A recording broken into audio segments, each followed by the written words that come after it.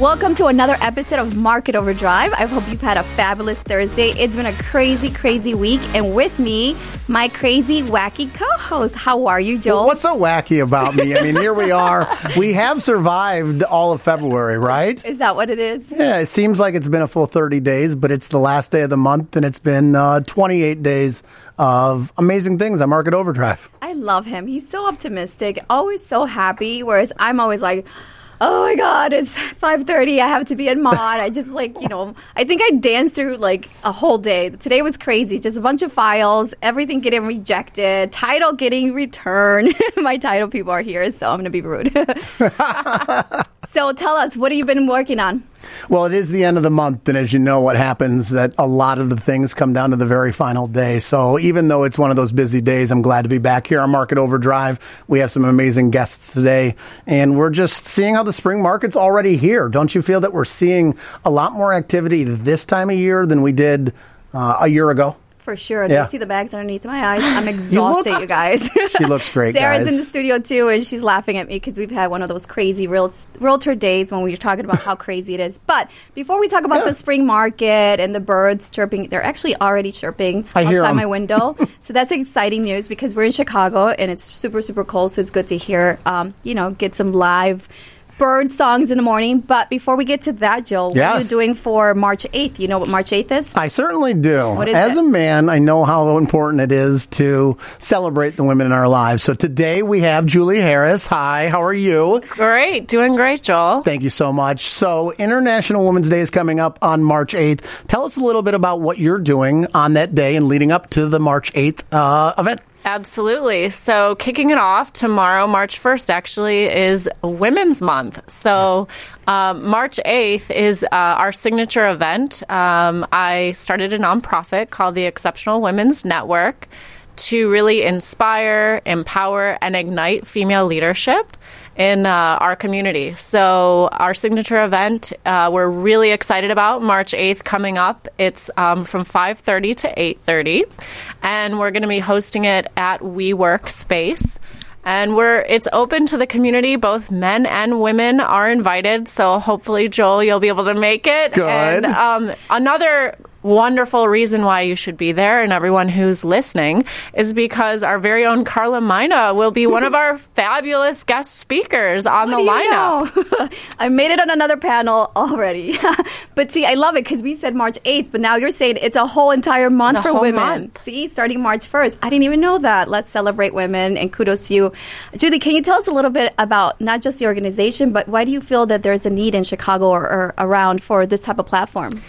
Absolutely, Carla. So I started the Exceptional Women's Network back in 2016 when I was a career connector at Columbia College.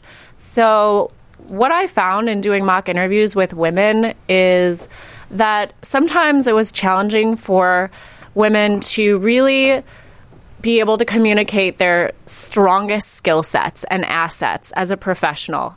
And I thought that was limiting. So, we're 18 years, 19 years now into the millennium, and I'm thinking about how I can help women. So that's how the Exceptional Network was born for women. So we've been doing a lot of great events around women and wealth and female empowering events, film screenings, and our signature event coming up March 8th. So we're really super excited about it. We're going to have the Australia Council General open it with special remarks and 5 fantastic women. So there's going to be a lot to be excited about for that event. Love it. I like how you said that you're giving back and you're helping. That's one of the big things that we do on Market Overdrive is provide a platform for wonderful guests just like you to come on and not just talk about an event, but really share ways that you can give back. And so coming up on the, tell us one more time where it is so that all of our guests that are listening know. Absolutely. So the Exceptional Women's Network will be hosting this International Women's Day event. So come celebrate with us at WeWork. And you can find tickets on Eventbrite if you just type in International Women's Day on March 8th. And really, it is all about paying it forward. So if there's people who walk away really impacted and empowered by the event, all men and women who come, that's why we're here. That's why we're doing it. Love it. Thank you so much for sharing, Julie. I think that obviously you guys hear me say it over and over every Thursday. It's a passion of mine to give back and always, share my story because, again, you never know who's listening and who's going to be empowered by these messages. But I find it that when you're in an intimate space with women, and I know it's open to men, but we can have that conversation about, what are our obstacles. And I feel that overall, we all share in the same, right? We all want to know that we're supported. We all want that love aspect of it. But of course, there's always that whole dynamic of how can we become self-sufficient? And I always bring in the same message about, women empowerment. So if someone isn't able to come to this event, I mean, you do have time to get the tickets and come out and support. But if you're not able to come, what other opportunities do you have available through your organization? Absolutely. So you can definitely check us out at www.exceptionalwomensnetwork.com. All our events will be listed there. And we are focusing on a couple exciting events coming up throughout the year, so definitely check back on that. And, the more people who are involved to support the efforts in terms of building a strong community and network of female leadership, the better. So come one, come all, and we're super excited to hear all of the insights that Carla's going to bring to this panel. I'm excited to share with you as well. And hopefully you can come out and support and definitely meet with us so that you can be enlightened, I guess. Everybody takes something different, takes something away, right? So that's the key to share. Julie, thank you so much for sharing with our audience your awesomeness. And I look forward to hanging out with you on March 8th. Can't wait. Thank you so much. Love it. Did you hear that? I made it on that whole panel of what did you call it? Like the empowerment? It's leadership? Great. No, what was so great about that was that now on Market Overdrive, Carla, aren't we seeing that we're opening this up not just to people that are directly tied to real estate, right? We are really making 2019's Market Overdrive show about giving back and helping people that are listening grow their own business and be empowered. I really liked what she was saying. And what I like to do is showcase us, right? At the end of the day, we're selling real estate, but we're also connecting with the communities and we're giving back. And my whole mission in 2019 was to get out of the studio and actually get in the trenches and meet women and empower women and, meet with our clients and just have more of a one-on-one presence, really get out there. So I feel that I'm aligning myself with these organizations that have great missions and also have a great message to deliver because you never know who needs it. And so that's my key thing. But on our show today, we're going to move on to real estate as usual. And today we're going to be talking about bidding wars and the marketplace. We did start to discuss the spring market is here. And so we want to educate you on how to transact and what are the expectations in 2019 with respects to bidding wars. And to do that, do you want to introduce your guests? It is a hot market, right? We're seeing a lot of bidding wars, and that's what's happening.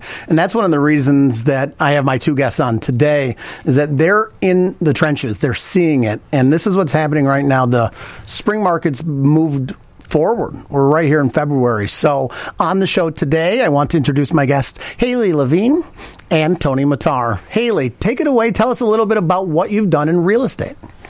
I've been in the business for 6 years. Mm-hmm. I was very fortunate to come up with some really great teams. And now Tony and I have shifted gears after all that mentorship and started our own team.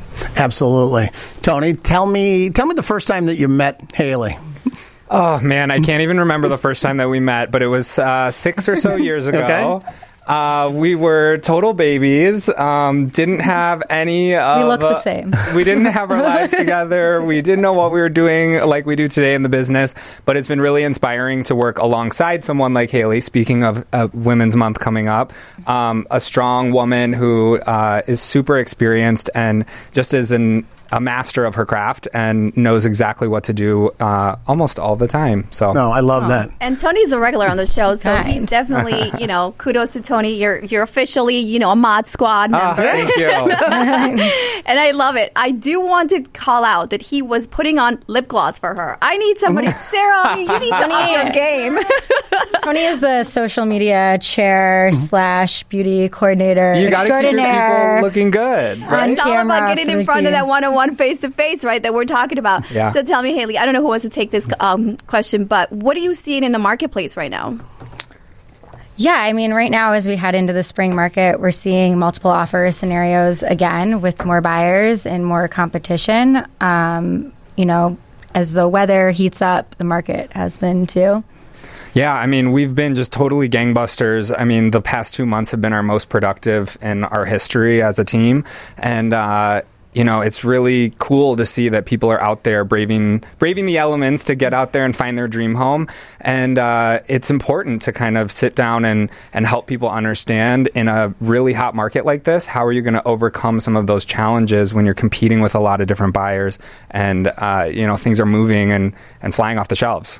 Let's touch base on that for a second, right? You said that the people out there right now, if you're out in a cold weekend, aren't you a pretty serious buyer, right? You're not just looking at places on a Saturday or Sunday when it's 5 degrees out, unless you're probably making a move. And so what does that mean? Aren't we seeing a lot of multiple offer situations? With that, what have you seen for some of your buyers just in the last couple of weekends where you've been able to take one of those buyers and win in a pretty hot market right now? Yeah, so I have one example, and I know that Haley has another, but I had a buyer this past weekend who put an offer in on a place, and there's tenants in the property, and so it's been really a challenge for the listing agent to get people into the property, and it's actually in the same building that Joel lives in. I won't say the address for all of the paparazzi out there, but it's a great. Wait, Joel's competing with Grok on the paparazzi and the fans. I love it. Okay, so what happens when you come on Market Overdrive? You become instant celebrity, famous. But anyway, these people wanted to buy this unit, and we were trying for multiple days to get into the property. Finally, we got in, and the listing agent said that he had 9 other requests to see the property, but we had been the most persistent to get in the door, and other people had given up. And then beyond that, Joel actually called the listing agent and just extolled the virtues of my client's pre-approval. Absolutely. So part of this is not just winning on price, right, Carla? You see a lot of people that when buyers think, I have to go in and be the highest offer to win, what Tony's saying here, and Haley, you've seen it many times, it's about working with the other agent to come up with something, right? It always doesn't have to be the highest offer. So, Tony, how did we win that deal? What was the deciding factor that you can share with the audience that may help another agent who's listening, who's facing the exact same thing? Yeah, I think in this scenario, I think persistence was definitely key. I mean, my buyers wanted that property, so I wasn't going to stop calling that agent until he got us in the door, regardless of the 48 hours notice, regardless of the fact that he denied our first showing request. At the end of the day, it's your responsibility to act in the best interest of what your client wants. And so, we have to be out there doing that every day. I love that you say that, because I think the key here is in sharing on Market Overdrive. We want to educate you and elevate your real estate IQ, and not just realtors who are listening, but also our audience, right? Our consumers are large who are getting frustrated, and they're basically coming out of the sidelines because we're coming out of a celebratory fourth quarter and now first quarter, entering March now, and people are saying, okay, let's get out there, let's compete again. I know last year was kind of crazy, but we were expecting a price adjustment. I mean, we were saying, property taxes have gone up, so are you seeing a price adjustments with respect to pricing, and is it a back to basics kind of market, or is this bidding war really escalating pricing? I think that people are now pricing to sell more than they were before. Instead of starting higher, people are pricing for the multiple offers. So I don't think people are necessarily overpaying and it's going there, but it's going to the multiple offers because they're pricing that way on purpose, which is a smart way to do it. I love that you say that, because I completely agree. One of the key things that I always advise my team is to call that listing agent and find out if that property is still available. Because, as a realtor, you're going to say, hey, can you look into this property? But a great realtor is looking and seeking out properties for you. And so because we are coming from a stagnant market, we're looking at market times from 20 to 30 days, and you're like, oh, it's still available. There's that assumption. And then the client gets really excited, and they're like, we're ready to hit the street. And then you find out there's bidding wars. What do you advise to a client that's sitting on a property they really, really like, Tony, but that it does have multiple offers already? And what is your 8 through maybe 3 secrets on how to win that bid? Yeah, I mean, like I mentioned before, the persistence is key. I'll let Haley cover the third one because I know she has a special tactic that comes in handy on a regular basis. You got to hear this. But the second one, I think the most important thing to do with your clients is to really figure out what is the value of that property. I mean, Haley touched on the fact fact that I think there's a lot of great agents out there that prepared their clients, their seller clients, for this climate that we're in right now. And so people are priced more aggressively, but a good buyer's agent really still wants to make sure what's the value of the property, make sure that your clients aren't overpaying, and let them know the number at which they should walk away from the deal, and they're not going to see a return on their investment. But for the third one, Haley, tell them about your secret tactic. Yeah, I think there's a common misconception that the highest offer that wins is the one that's willing to pay the most. And there's a lot of things that a seller cares about. We actually use, I guess the secret sauce is we have like a love letter template that we send to the seller. She called it the secret sauce. Yeah, I love that. It pulls on their heartstrings, which is great, but it also says to the seller, this person's really serious. They wrote me a love letter about how much they love my home and about how much they want to be here. This is a serious buyer. They're not going to back out at the inspection. They're not going to get cold feet. This person really wants it. And then we're all yeah. I mean, that's not a new idea. I mean, you've been hearing of that for years and years. But sometimes I think as agents we kind of step away from that when our buyers have a leg up. But going into this spring market, I mean, the past 3 deals that we've put under contract, we've had the buyers write a letter to the sellers, and they haven't said explicitly that that's what swayed them. But all that matters is that we're under contract to buy those homes. I completely agree. I think relationship building with that other realtor, right, the listing agent, making sure that they understand that you're going to go above and beyond for the transaction. And, of course, writing that love letter that you say, I think it's brilliant. And it's great that you're listening, that it's not always about bidding and overbidding on the property, right, because you're going to have that appraisal. Joel, takes us into the lending aspect of it. If you're overbidding on a property and you're overpaying and you're paying a premium per se, what does the lender say about that? Well, I was telling Haley and Tony this exact same thing recently, that go ahead and let somebody else be the top bidder. Okay, we don't want to overpay for a property, and these are agents that are out there right now that are teaching their buyers exactly what they should do and what they shouldn't do and when to walk away. When so many agents, you know this, Carla, they're just interested in a commission. They will go and let that buyer pay 20 or 30 grand more, and usually it doesn't work. Right? Why doesn't it work? Well, I think unless they're paying cash, what happens? There's a guy like me that wants to make sure the house is worth what they're paying. It's a little thing called an appraisal. And so if you're finding a property that's a little bit over the listing price, we make those deals work. But so often you get buyers that are in a multiple offer situation where they are $20,000, $30,000, $40,000 above the true value of the property. They need to come to the table with that cash. Love it. At the end of the day, real estate is an investment, right? I know that there's an emotional aspect when it comes to residential buying, because people have to fall in love with the property, and then you're writing these love letters to the seller. But when it comes down to your side of the deal, it's more transactional, right? It's the numbers. And of course, you can sell something for 10% above list price, but the market has to justify that value, right?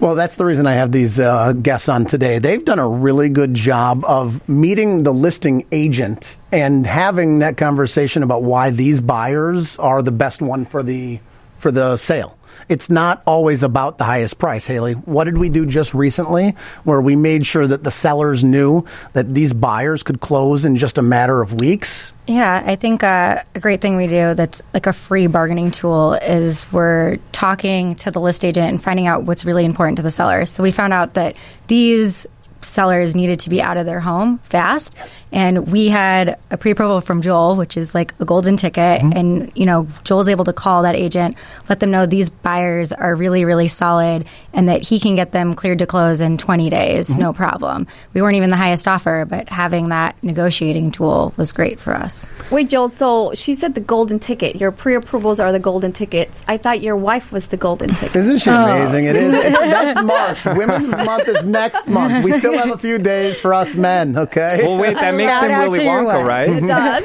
It does. But you're right. I like the way that you said this, that it's not always going to be the top offer that wins, right?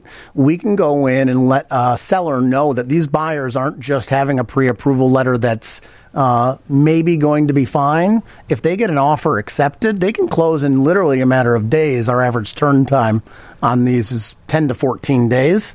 And this brings me to something I want to bring up with Tony. We did the exact opposite on one recently. Didn't we just tell a seller that we would be so accommodating for the seller's move-out date that we have a closing that's over 120 days away? Yeah. Tell the audience about that and how you won that deal, because this could help other agents out there really close more business. Yeah, I mean, so listen, guys, basically what we've been talking about today is that it's not necessarily about price. It's not necessarily about timing. It's about finding out what is important to the seller and what combination of all those different terms is going to get the deal to close. So for this deal, the sellers have renters in place, and the current rental lease isn't up until the end of May. So, we're still in February here. My buyers wanted to purchase the property, so they agreed to a June 6th closing. So working with Joel, he kind of has to do the mortgage twice almost to make sure that this deal is going to close, because it's outside of the scope of the normal time frame. So you want to be working with experts, and you really want to be educating your clients on what's going to come next in the process. I mean, mismanaged expectations are the root of all controversy. So sitting down with people up front and giving them as much information as possible is going to allow them to hit the ground running.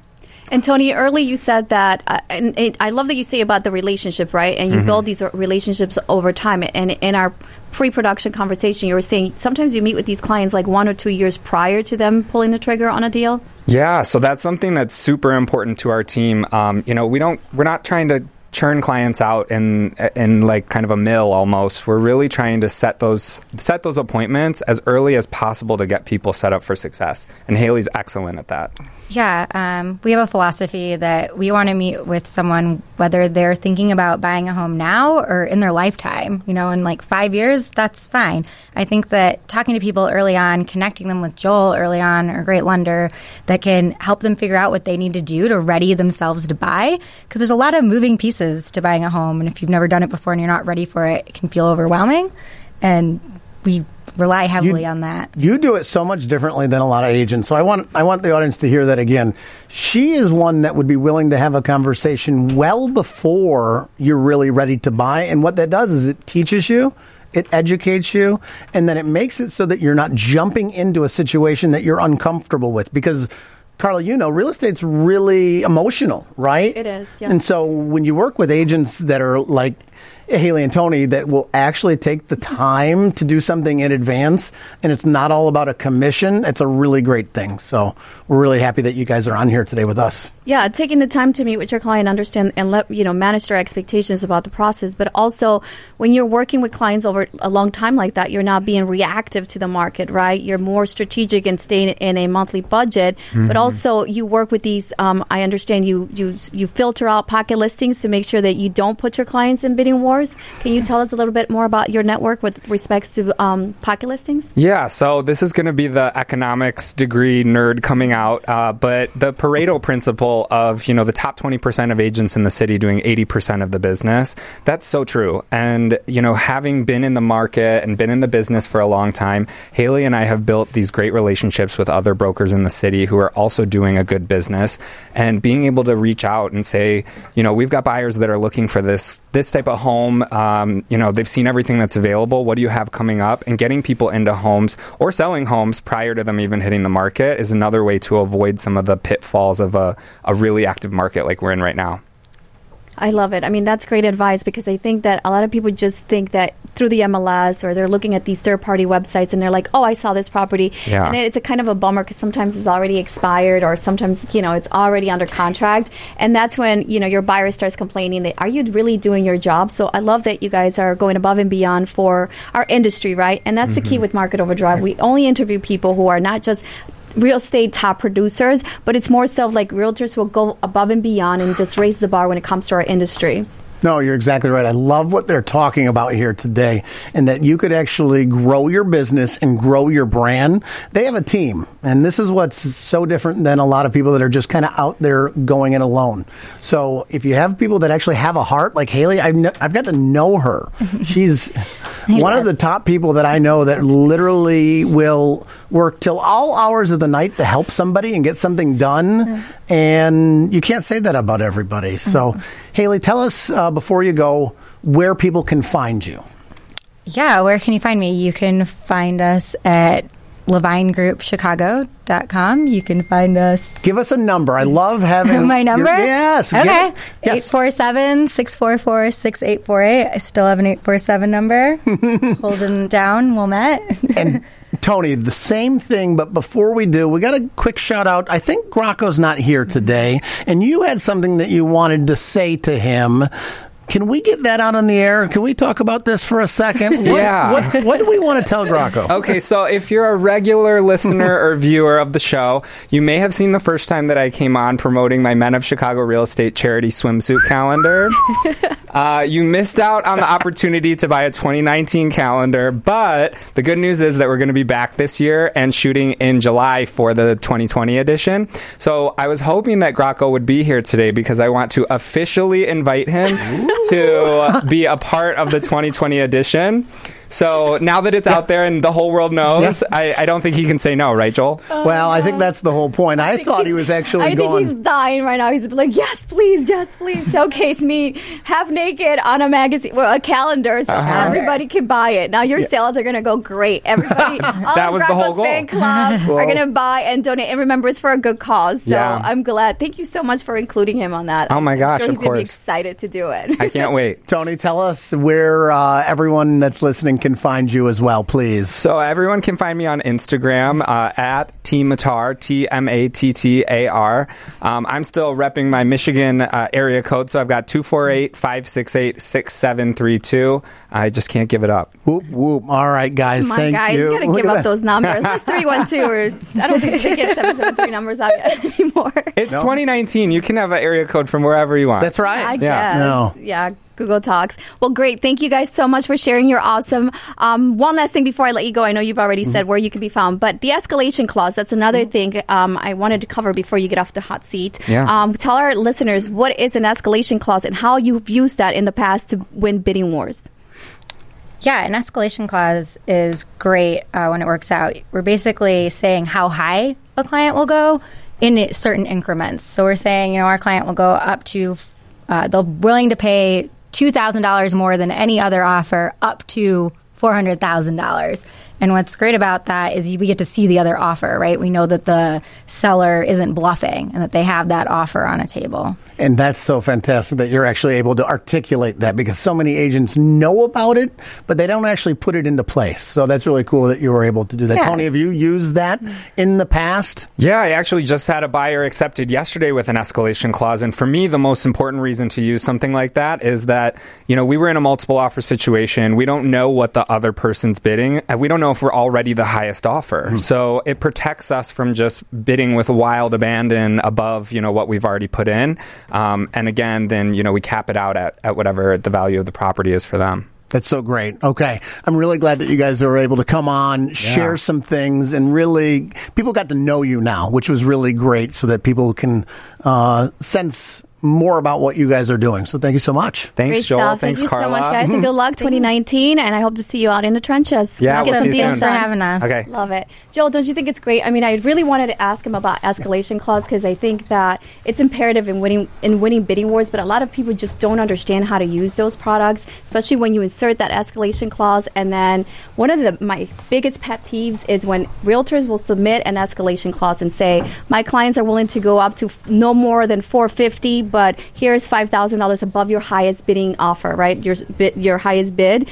But then they go through the inspection period, and then they go ahead and adjust their offer by requesting like an insane amount of adjustment. Like in the inspection, they'll say, we want a $20,000 credit based on repairs. And you're like, are you kidding me? Did you just waste my time by submitting that escalation clause to win the bid, but then you leave me hanging? That's when you need the help of attorneys, right? You go into that and you're like, I'm going to call my attorney because I'm like not dealing with this today. So I think this is a great thing to have Mr. Salvador Cicero in the studio with us today, so he can actually help us understand. How are you, Sal? Hi, everybody doing well? And I just pitched it right on to you. Right on. I mean, you're an official. I think everybody here is already part of the Mod Squad. I mean, you're officially Absolutely. Here almost, every other week? We're very honored, very honored. Working very hard, getting it done. He's so humble. But I got a beef to pick with you, but I'll talk about that later. I just wanted to call it out. There's going to be some kind of like energy in the room, right? Okay, well, for a second. Well, let's go back to the escalation clause and when people seriously adjust their bids by going back and using the inspection period to adjust their initial offer. What are your recommendations about that? Well, absolutely. I think that the advice that we've heard here today is right on point. I think that unfortunately what people that are in the industry don't know is that the realtors are the ones that tender these offers. And so by the time that it gets to us, unless you have a very close-knit relationship with your attorney and you've talked about this, if you are, you've submitted the bid without the escalation clause, you can't just be like, oh, well, now we're going to go for it. So it's very important that you as a layperson, right, the realtor work very closely with your attorneys before you submit.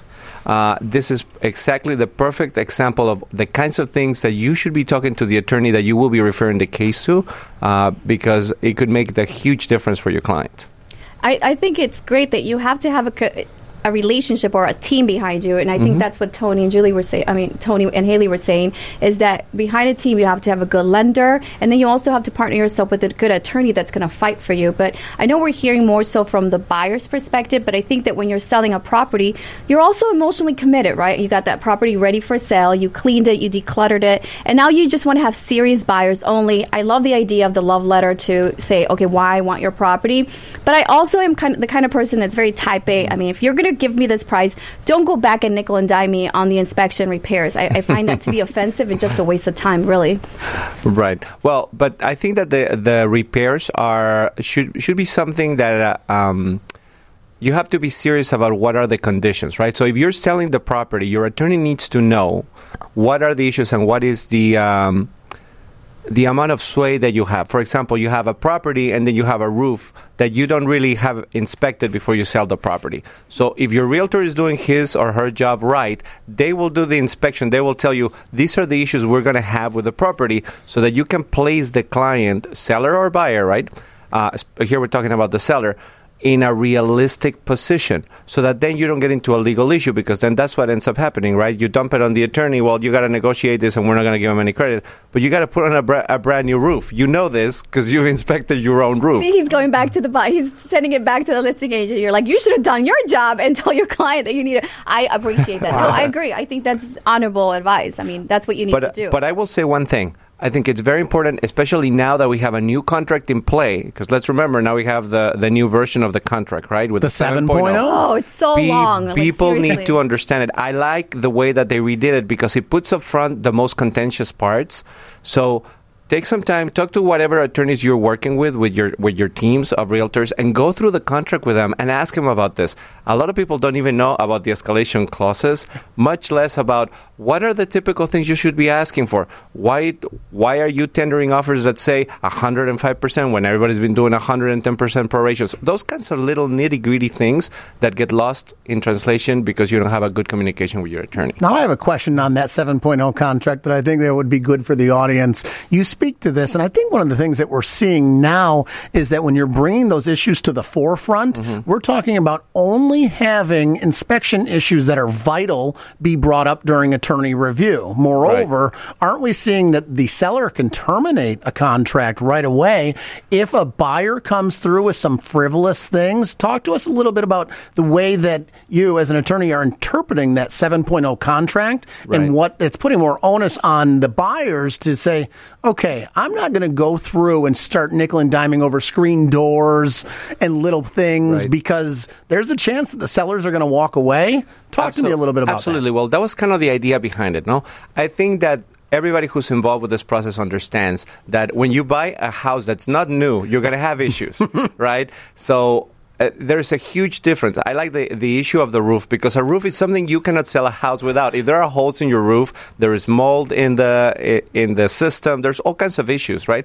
That is the kind of thing that you should be asking for a credit, that you should be negotiating if something that big. However, I see people that say something like the caulking on the regular window is not, it makes it very difficult. So at least I think the system is trying to put us in a position where you are really taking that home inspection very serious. And I think that people can come in, take a good look. If you have a realtor that has a lot of experience, they're going to identify issues before you even tender the offer. Good for sellers now, correct? Absolutely. Good. But for the buyer too, because you don't want to put yourself in a position where you looked at something, and if your realtor took you somewhere that they really didn't understand what was going on with the house or the major issues were, you could also miss out. Because remember, before, I'll give you the flip side, you can have an inspection and then discover something after you close on the house, like there is a crack issue with the foundation that there was no reason that people should have missed. Wow, that's really insightful. I think there is some changes coming up with that 7.0 contract that it's really great that you addressed those. So, Carla. And if we move the focus away from the inspection items, can we also touch on what you discussed, what you mentioned earlier about the tax prorations? What are you advising realtors to put as far as tax prorations with the increase in property taxes? Well, I usually like to always tell our realtor teams to do 110 to 115. And the 115 comes when you're talking about suburbs, okay?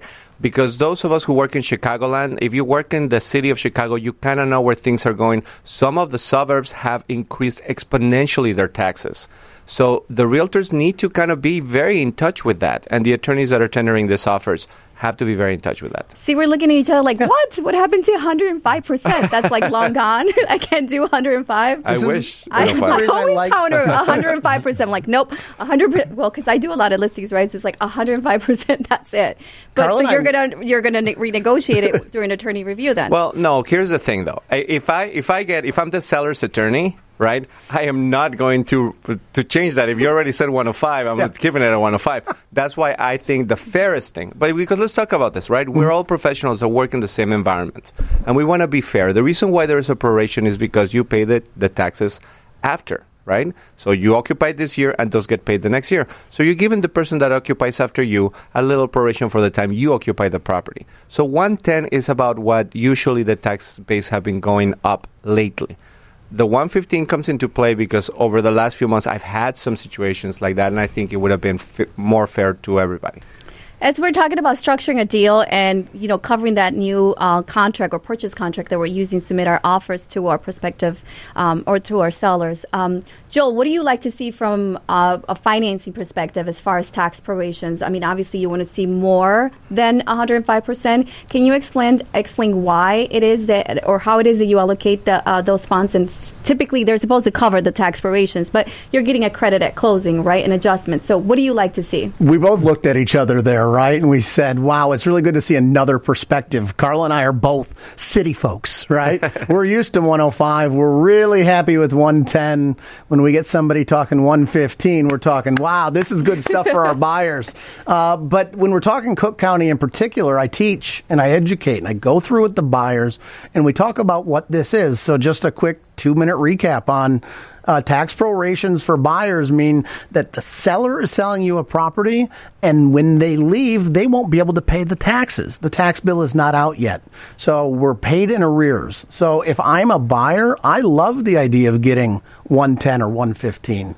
And even then, it might not be enough, as we're seeing. But the idea is that the tax bill isn't out yet. So we're making sure that the sellers are paying their fair share for, right now, the second half of last year, and then all the way prorated up to the date of closing. And that's what's happening here. So as a lender, we want to make sure that the buyers are taken care of. But 9 times out of 10, that's all an attorney. We make sure that we partner with good people like the ones that are in the studio today. Thank you. Yeah, and just remember that when you submit your offer, you have 5 to 10 days to have your attorney review your purchase contract, and more so to kind of iron out all the discussion, all the negotiations that happen between the two realtors. So right. I hope that you have learned a little bit more about the process with respects to buying and how to buy in this active spring market. Now I want to introduce another one of our guests. So Salvador, since it was your invitation, why don't you go ahead and give us the pitch here?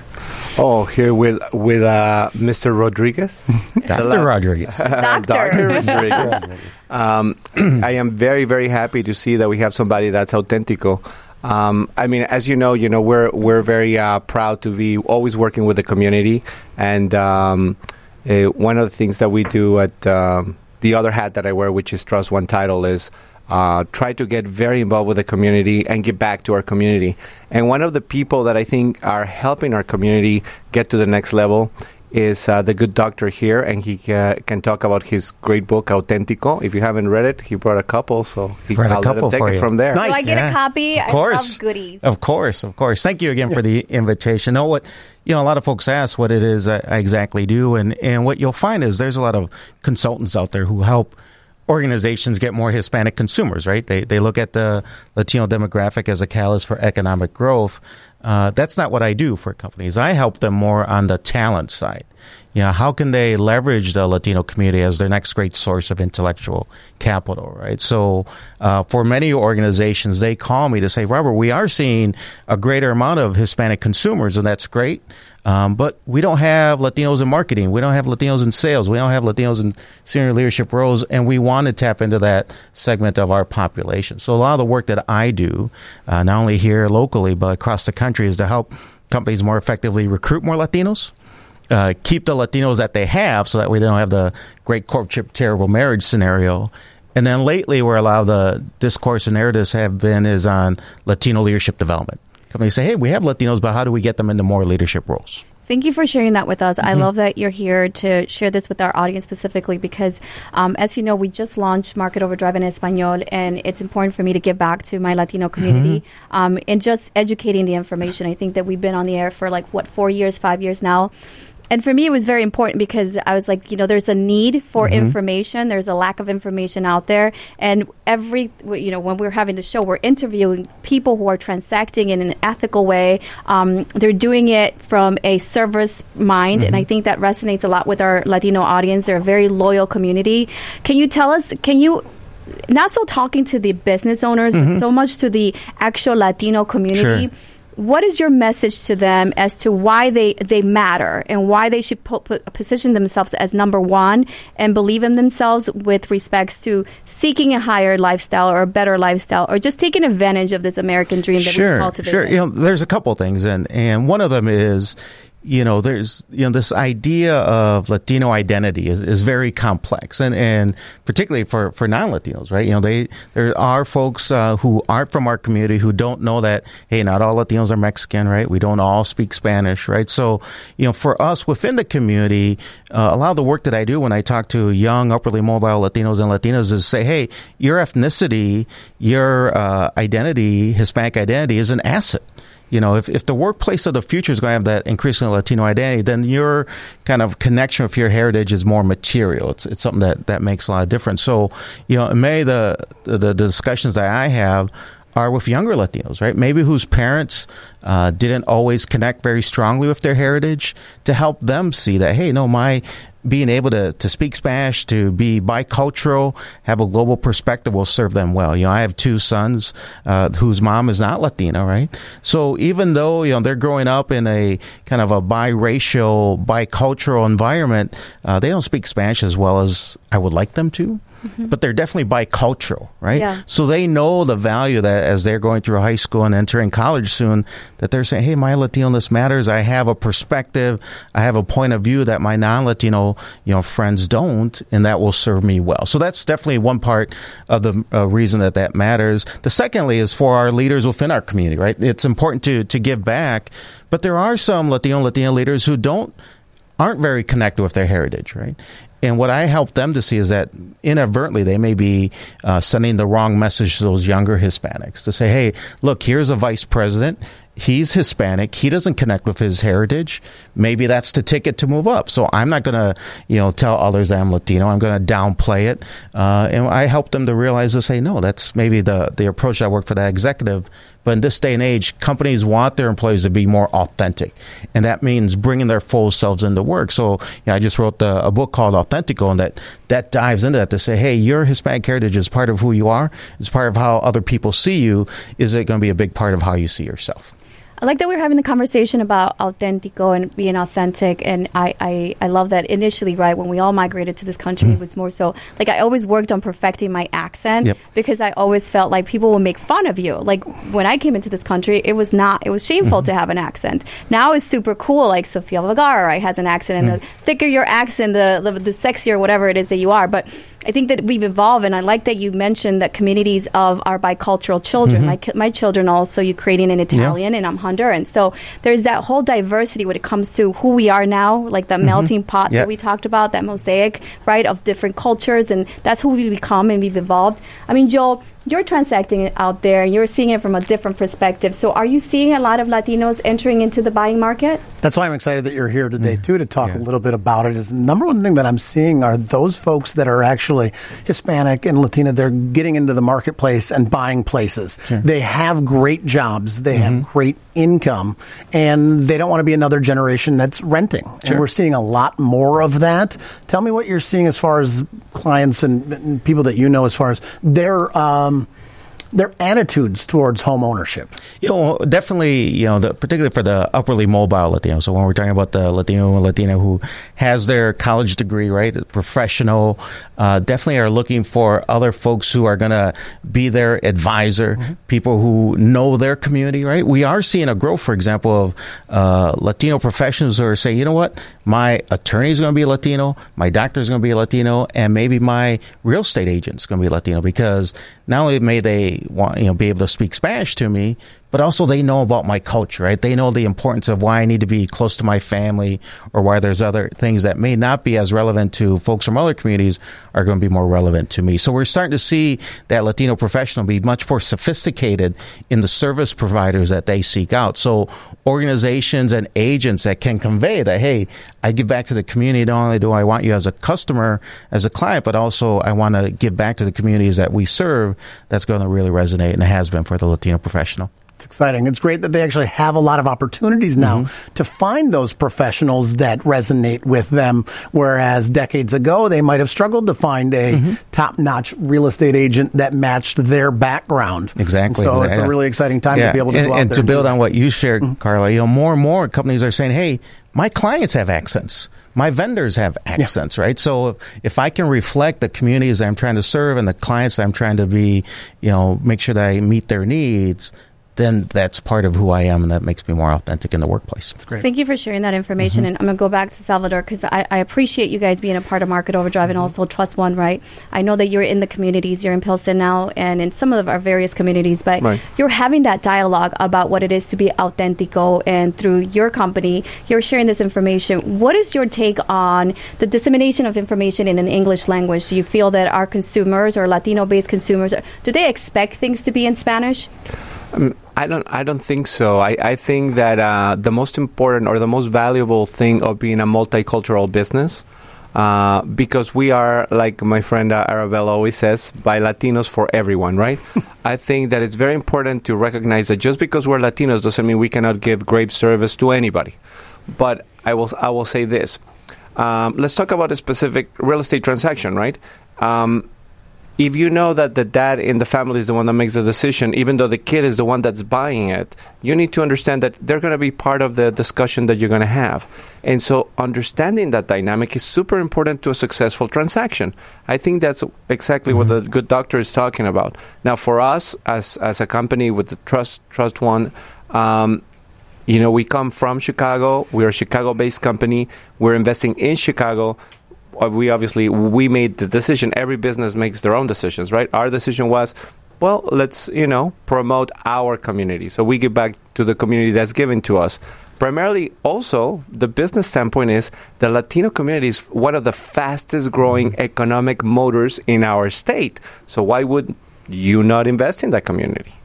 Exactly. And I think that I love today's show, Joel, just because we're talking about, how to elevate that real estate IQ, but more importantly, how to elevate that bar of service, right? Tony and his team came in and talked about, how to go above and beyond to cultivate the business, but also how to service that client and go above and beyond. I think that it's imperative for people to understand, too, how to transact with this demographic and this audience, because it is one of their largest purchasing power here in the U.S. And so I think that there is a huge movement going towards that. So it's important to understand understand that. You mentioned that, you have to, there's a cultural thing where you actually have to tend to the primary buyer, but you also have to go back and check in with dad, or maybe sometimes you got to check in with mom. And it is funny because everybody thinks that Latino community is very patriarchal, like it's from the patriarch, but it actually is very matriarchal, right? Absolutely. The mom is always the one who makes the decisions. Yeah. The dad's typically the one who, is Whatever she hustling, says. makes Yeah. the money. I mean, I think we shifted into a 2-parent income here, household income, and both of them hustling.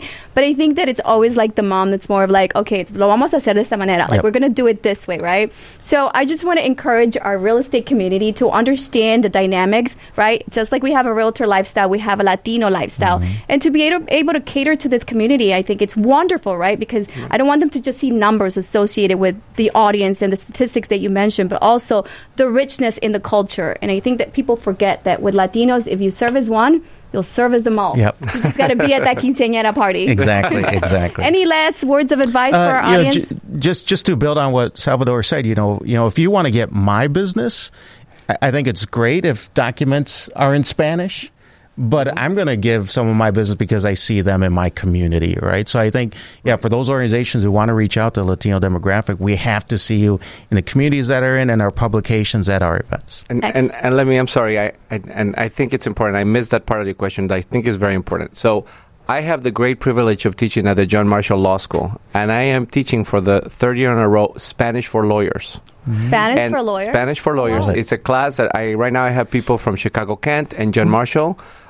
This is the type of things that the law schools are investing in, because when you do a closing, we do sometimes all of the paperwork that is in English translated to Spanish. I explain it to the clients in Spanish. And not all of my students are Latinos. I would say more than half are not Latinos. Great information, guys. Thank you so much for sharing, and I love it, because let's go back to that whole concept of why we're here and why we do the show, right? It's obviously to bring in leaders out there, and it's imperative that everybody starts associating us in that light as people who are out there really in the community. I love that you mentioned that, because, I mean, Sal, you're always out there helping with your immigration reform and speaking for that audience. And Robert, I really applaud you for everything that you've done. You're seriously an Orgullo Latino, and as a Latino, how do you say it? Translate that for me. In just a very proud, Latino pride. I commend you for Latino pride, for everything that you've accomplished. The fact that you're a doctor and you're here sharing in our space, I truly appreciate it. Thanks and we're for the humble. invite. Thank you to Trust One for bringing this type of talent into the space, and Joel, for sure. It's always awesome to collaborate with you. We're wrapping up our show. Thank you, everyone, for being a part of it. Sal, where can we get a hold of you? I'm at 773-715-5013, or you can always, if you need some title work, call us at Trust One Title. See, I just want to point out that to the women who come on the show and are always like, you can reach me, and the men are always direct. Like, here's my number. Let's get to business. Absolutely. Robert, your book, where can we find it, and how can we get our hands on it? So go to my website, www.drradvisors.com. There'll be a link to Amazon. You can go purchase Authentico online, and then my phone number is 872-230-3853. Thank you for sharing. I really enjoy having these conversations, Joel, and everyone for watching and hanging out with us. We're here to serve you. At the end of the day, we're realtors. We're transacting in the trenches, and we just want to make sure that we give in the form of information to all of you. You can always tune us in at Market Overdrive Instagram, Market Overdrive Facebook, Market Overdrive YouTube, and of course, I drive our marketing department crazy with all the platforms that you can find us. But stay tuned, because we're coming back on with Market Overdrive en español, en tu idioma. Qué bueno. Joel? Guys, we did it again. Market Overdrive really is about raising your real estate IQ, and we did it today. We brought another perspective, and I hope that the people that are out there that maybe are not part of that community can learn something from our guests and the doctor about how they can really talk to their clients.